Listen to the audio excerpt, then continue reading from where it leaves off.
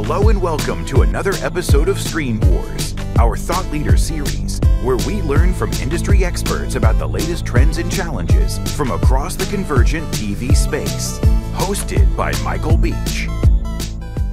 Today, I'm joined by Philippe Guelton. Philippe is the Executive Vice President of Online Networks at Chicken Soup for the Soul Entertainment and President of Crackle Plus. In our talk, we cover a wide range of topics, including the economics of streaming video and the trade-offs that a network considers between maintaining exclusive content versus licensing to other streamers. Please enjoy my conversation with Philippe Guelton. Well, Philippe, thanks for joining us today. Thanks for having me, Michael. Excellent. Well, we're kind of going to jump into the company here and background for a minute, but kind of why don't you walk us through how you got started in your career and how you ended up where you are today? So, I started in magazine publishing, so pre-internet, I'm afraid, and I started as a financial analyst, I guess, a business manager of the fashion magazine Elle, which was fun, definitely a fun business to be involved with. Those were the times when you had limos waiting around the block, for the fashion stylists and editors to go to their shoots, and it was all very glitzy and fun.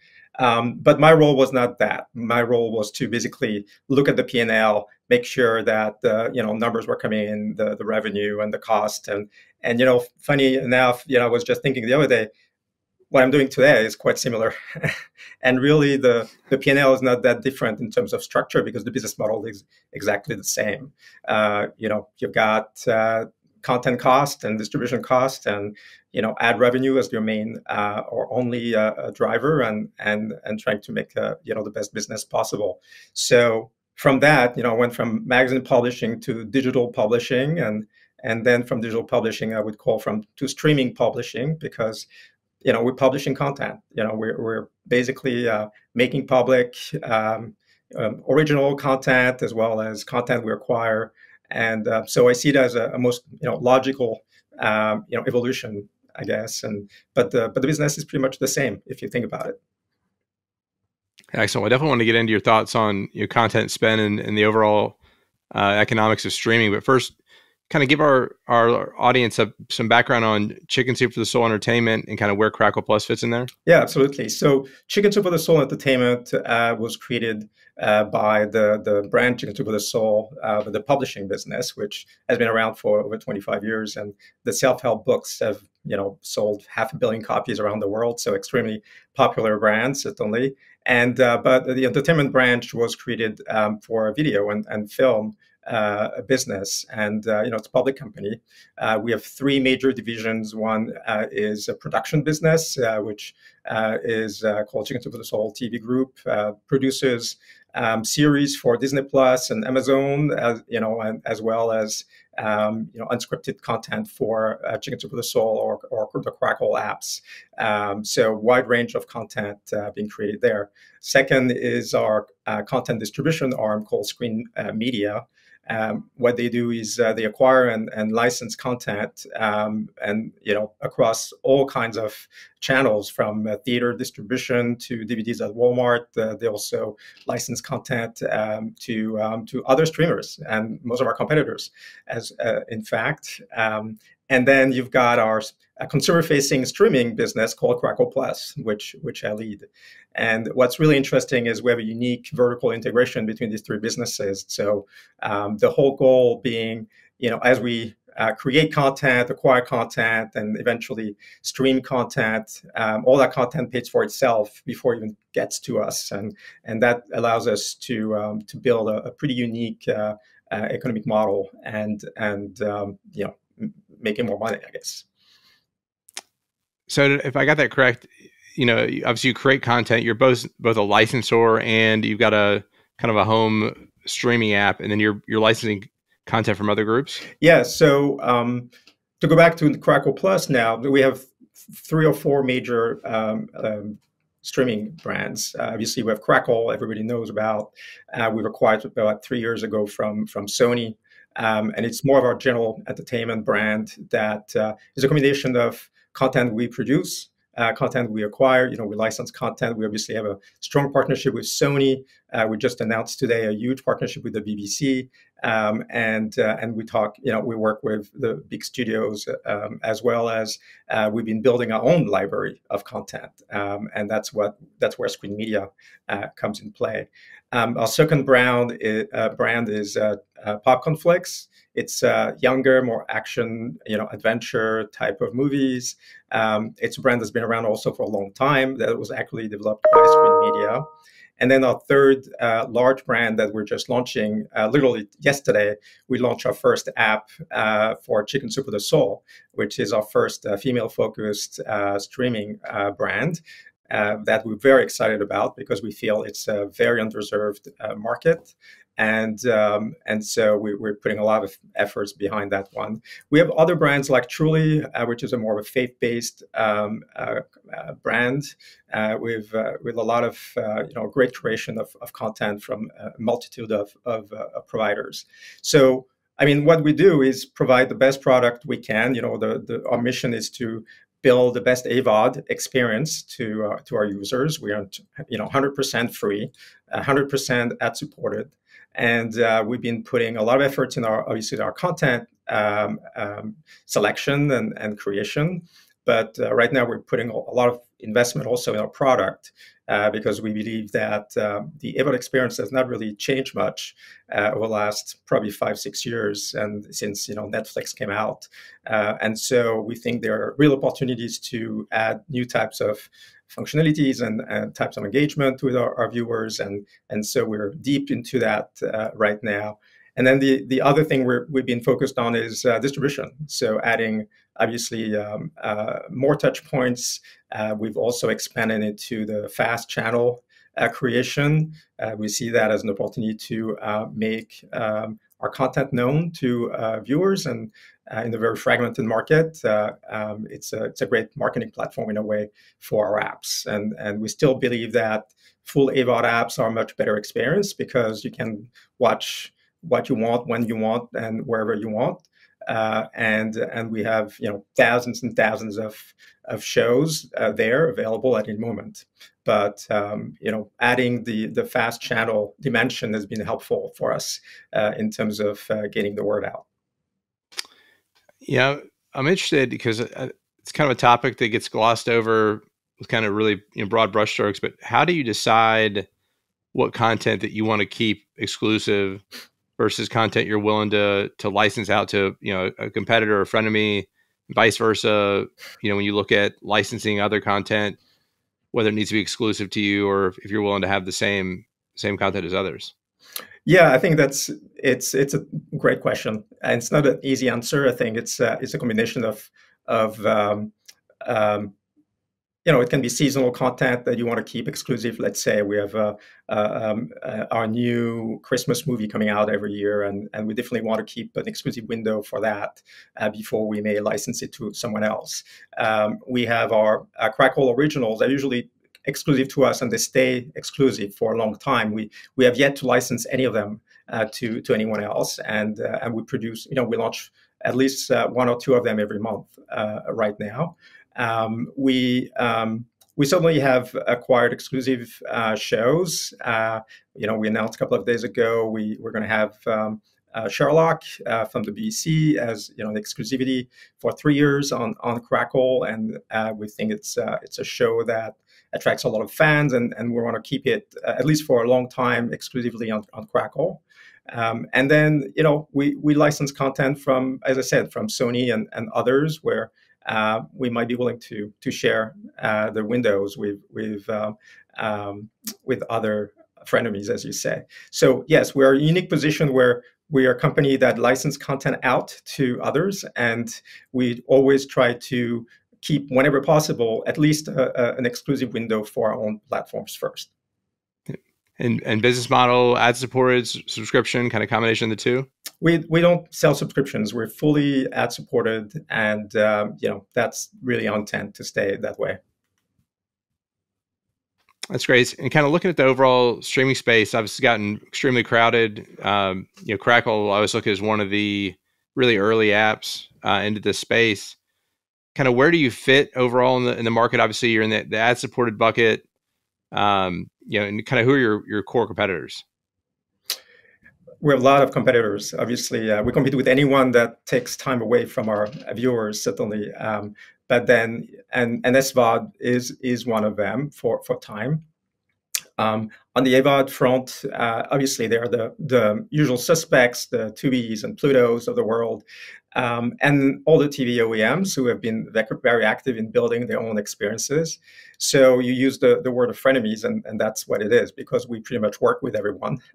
and so if we don't have our own content, our own brands, streaming brands distributed, we have our own content distributed potentially on these platforms. But we believe that first of all, we have amazing brands. When you think about Crackle, which it's definitely not at the scale of some of the multi-billion-dollar media companies out there, and still in every consumer survey, and it comes first usually as the most recognized AVOD brand. So that's a huge advantage. I would say it's same with Chicken Soup, even though we just launched it. We know it's one of the most safe and feel good, loved brand in as part of the female media world. And so I think that's the first thing we have to offer. Very well-known, safe brands where people know, what they're going to get. Second is content, and we spoke about it. I think as part of the AVOD market, we've been ahead of the game in terms of originals, for example. Until recently, a lot of our competitors, claimed they would never do originals. They would never get into that market. And Sony, way before we bought Crackle, was very active in creating original content. I counted recently over 110 movies or series that are coming up in the coming year that are all going to be originals exclusive to our platforms. And so that's really a key element of providing content that doesn't exist elsewhere.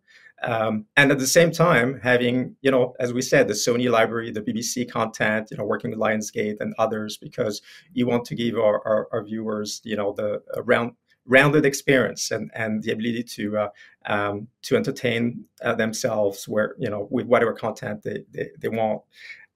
Product, as I mentioned, is a key element. We've already announced, we haven't launched it yet.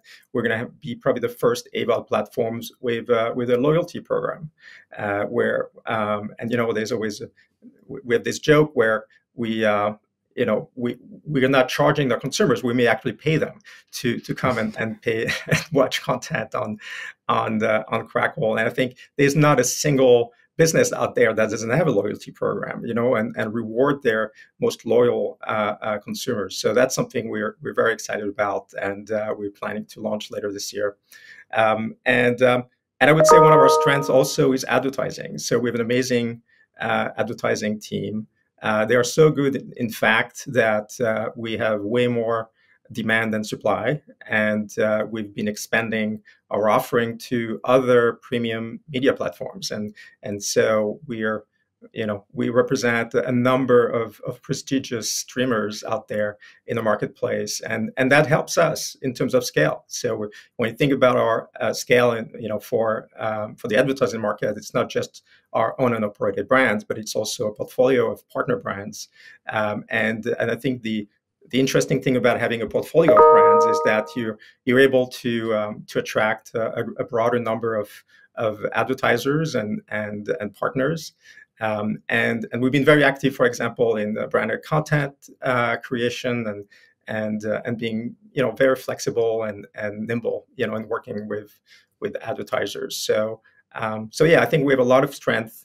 We're still probably seen as an underdog, but working really hard and looking forward to surprise the market.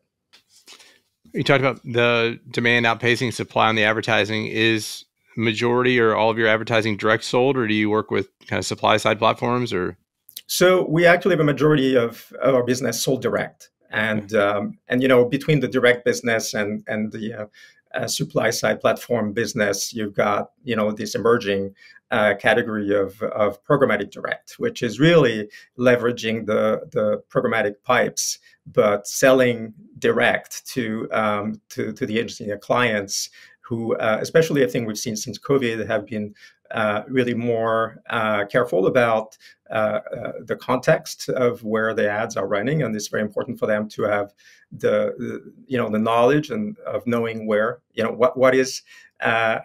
what kind of content they're running against. So I think that's actually reinforced, I think, the direct side of the business. Also, a lot of the dollars are coming from television have been traditionally placed direct and directly with the agencies and clients. So we are very active during the upfront and new fronts, and that's a big part of our business.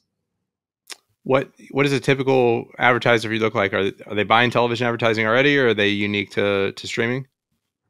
No, for the most part, they're the top advertisers. It's pharma, it's insurance companies, it's P&G, packaged goods, QSR.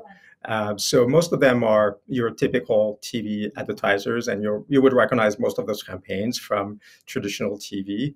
We also work with local networks, and so you'll find also some local advertising. But for the most part, you're thinking about the big TV brands. Okay. Well, we talked about it earlier, but I'm fascinated by how you would view the kind of economics overall of the streaming model, and how you decide how much to spend on content, whether it's originals or licensed, and kind of what's your big picture take on that? We're obviously in the business where all our costs are really rev share, right? It's really about how much is going to go to the distribution platform, how much is going to go to the content creator. And therefore, I think our integration with the rest of the company, in terms of creating our own content or acquiring libraries from, to only own them. Screen Media, our partner, sister company, acquired Sonar Entertainment last year. We just acquired another company called 1091, which brings a ton of content in very niche and very important niche areas. And so number one is you may want to own most of your content or more of your content, so that big part of that cost you're actually paying to yourself, and the money stays within the company. So that's rule number one. Rule number two is working with brands, as I mentioned just now, to help fund the content. So we've become, I think, better and better at selling brand integrations into our original content. And shows like Going From Broke, for example, which is going to be in its third season this year, show that we've created with Ashton Kutcher, who is the executive producer, is also a friend of the company, and fully funded through brand integrations. So when the show comes to Crackle, basically every dollar sold is profit, which is really the way you would want to do that. We've also partnered within co-productions. We co-produce content with A&E on some projects, and because we have our licensing arm with Screen Media, we're able to resell international rights or other windows for that content. So again, the whole concept of being integrated is to lower the cost or fund the cost of content as much as we can.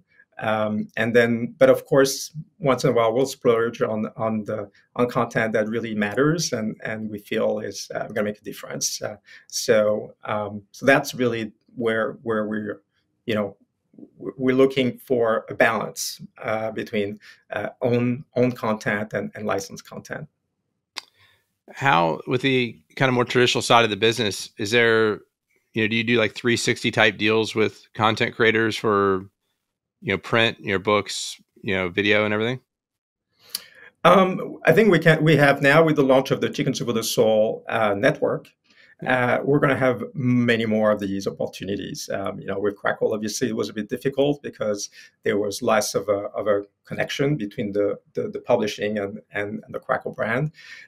But Chicken Soup for the Soul started actually production 3-4 years ago, before we had the platform to launch that content. And a lot of these stories or the themes of the shows were inspired by the books themselves. The company still produce 10 to 12 new books every year.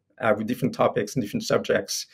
So there are over 100 different titles that are in print right now. So that means there are a lot of different topics and subjects, and they range from teenagers to pets to every aspect of life that you can imagine. What we're trying to really recreate with our Chicken Soup for the Soul originals, in particular on the new network, is this idea that we want to make the world better one story at a time, which is the mission of the brand, original brand. And so we're recreating that through amazing partnerships with influencers and hosts and content creators who embody those values. And our goal with Chicken Soup for the Soul is to recreate this very safe place where you're going to see known faces and warm and accessible hosts for some of our unscripted content, so that it's going to feel very, very consistent with the whole brand, even if it's a different medium altogether, certainly. And so it's not just taking a story from a book and turn that into a movie or a scripted series. It's more about bringing the values of the brand and super serving the fan base of the books, but also I think broadening that reach to really every woman in the country, because we can serve every age and certainly with a very diverse supply of content. That is one of the top values of the brand. Yeah, I love that. And if my target focus group is correct, then that's your successful offering, because I like to go through there, and their traditional media area has shrunk over the years, but to me the items that are there and prominent have a huge audience, right? And if memory serves me correctly, Chicken Soup for the Soul is prominent there. Absolutely. And interestingly, we see personalities and content creators coming to us from both the TV world, where cable being where it's going. There are a lot of great talent that are looking for new platforms to create and distribute their content, as well as from the digital world on YouTube and social platforms. Who may not be able to get a show on HGTV or Food Network, but they certainly have been creating amazing content, and they've been building very strong relationships with their audience. They're beloved by their fans, and they'd love to be able to build, maybe a more premium platform for their ideas. Absolutely. Well, the theme for this season of our podcast is around business models and investing, and I know that you do quite a bit of angel investing. Kind of, what's your thesis, and kind of what kind of companies are you looking for as an investor? I'm not as active as I used to be, first of all, because I'm too busy. But I'm not a very good investor in the sense that I tend to invest in what I like, instead of thinking more rationally about the business models, and I'm usually attracted maybe less about the power of the technology than the consumer experience or the service that's provided to consumer. Most of the companies I've looked at over the years were very close to the media world, influencers and content distribution, and probably the most impressive that I've seen and that I had a chance to be involved with is Muck Rack, which has become one of the top PR platform, but also for journalists, a great way for them to build their own portfolio and elevate their visibility. So I think it's a brilliant way to connect the dots between content creators, influencers, and people who have the money to actually fun things, and that's all big brands who need to do PR. So yeah, I think it's really about, for me, it's more about leveraging content creation, recognizing the talent of people who are in the market in the media market, and helping them, elevating them and giving them a platform where they can actually make a living. So in that sense, I'm not sure I'm a great investor, but that's the stuff that gets me excited. I'm going to ask you for a prediction in a minute, but I'll kind of go back to your point about the influencers. We just recorded an episode with Troy Young, and kind of his stance was, you got to look at these influencers like they are media brands. Are you doing deals now with influencers for content on Crackle Plus or Chicken Soup for the Soul? I think we announced it. We're working with Tia Mowry, for example, and the Kin Community team, who's going to create a new original series for Chicken Soup for the Soul. And it's just the tip of the iceberg. So yes, we're doing a lot of these deals right now and forging ties with influencers and who have proven themselves in creating great content, high quality content, and they're looking to reach a new audience and expand their audience from where they are today. So definitely something we're working on very hard. Yeah, no, I'm fascinated by that. All right, lightning round here to wrap up. Kind of give me one prediction for a year from now that for most people is under the radar. Well, I would have to say that Chicken Soup for the Soul Entertainment is going to become, a $1 billion company. It's going to be acquired by Mega Media Group. So nobody's talking about that right now, but who knows? It could happen. I love it. We're counting on it. And then, if our audience was trying to get kind of caught up in everything we talked about today, kind of what would be a couple areas best for them to read, and what people should they be looking for? Well, I have to say, State of the Screen is a great place to go, which you're familiar with. I'm amazed how you're able to pull all this data out of seemingly thin air. I don't know if you make it up, but it's really terrific to be able to understand, the trends of the different parts of the industry, and there are very few places where data is available. So I think that's a great place. I really enjoy following Evan Shapiro.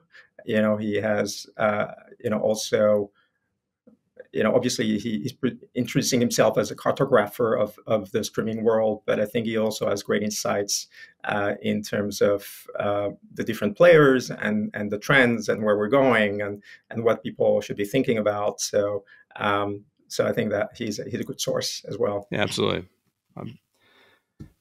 Well, Philippe, I appreciate your time. I know our audience is going to love this talk. All right. Well, thanks so much for having me today. Thank you.